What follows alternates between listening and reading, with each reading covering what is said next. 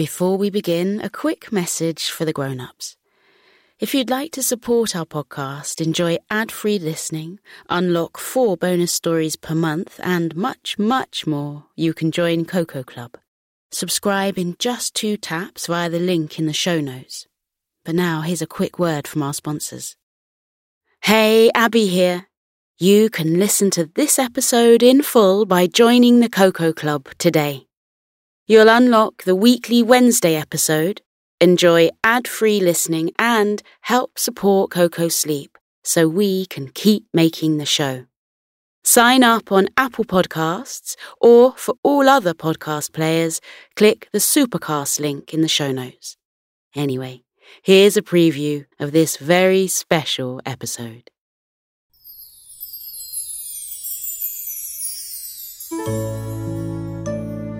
It was a bright, sunny afternoon, and 9-year-old Thalia was busy doodling away in her sketchpad on the floor of her bedroom.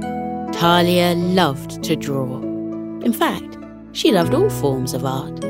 She loved experimenting with different colours and shapes, and she enjoyed sketching objects in front of her and images from her imagination. She adored getting messy with paints, crayons and chalk, but this afternoon, she was happy simply drawing in her sketchpad with coloured pencils. Thalia's fluffy white cat, Bella, sat in front of her, posing for Thalia to draw her picture. Bella's sparkling black eyes gazed out of the window, reflecting the sun's glistening glow. Thalia stuck her tongue out of the corner of her mouth as she concentrated on her picture. She had sketched out the outline of Bella's body, and now she could colour in the image.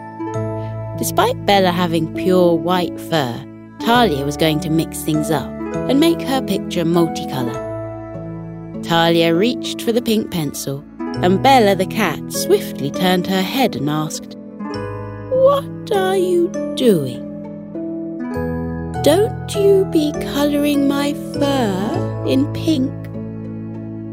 Thalia sighed and replied, "But if I don't colour it in, then the picture will be plain." Bella the cat retorted, "But my fur is white, not pink. If you want to draw me, then you have to make it realistic." Thalia rolled her eyes at her sassy cat. She didn't see why Bella was so bothered about her drawing being realistic when she was a talking cat. Bella wasn't exactly normal. Ever since Thalia had found 6 fallen stars on the ground outside her house, a lot had changed. In order to return each star to the sky, Thalia had to make wishes. When Thalia gave her 6th and final wish to her pet cat, Bella, to her amazement, her silent, sweet kitty had wished herself able to talk. So, now, Thalia had a talking pet cat. But nobody else knew. Thalia and Bella had decided to keep it a secret. Thalia enjoyed having a talking pet. She had always loved Bella, but now that she'd got to know her better, she had discovered that Bella was very funny and adventurous. Now that she had the ability to talk, Bella had lots to say. Thalia and Bella were practically inseparable, and they did almost everything together. The only time when Bella wasn't with Thalia was when she went to school. However, as soon as Thalia got home, Bella helped her with her homework. Thalia loved having a talking cat. Nobody had discovered Bella the cat's secret yet.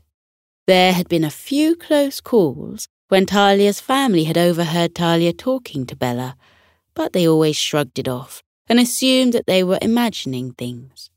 After all, cats can't talk. Listen to the full episode by joining the Coco Club. Unlock the entire back catalogue of Coco Club exclusives and enjoy all episodes completely ad-free.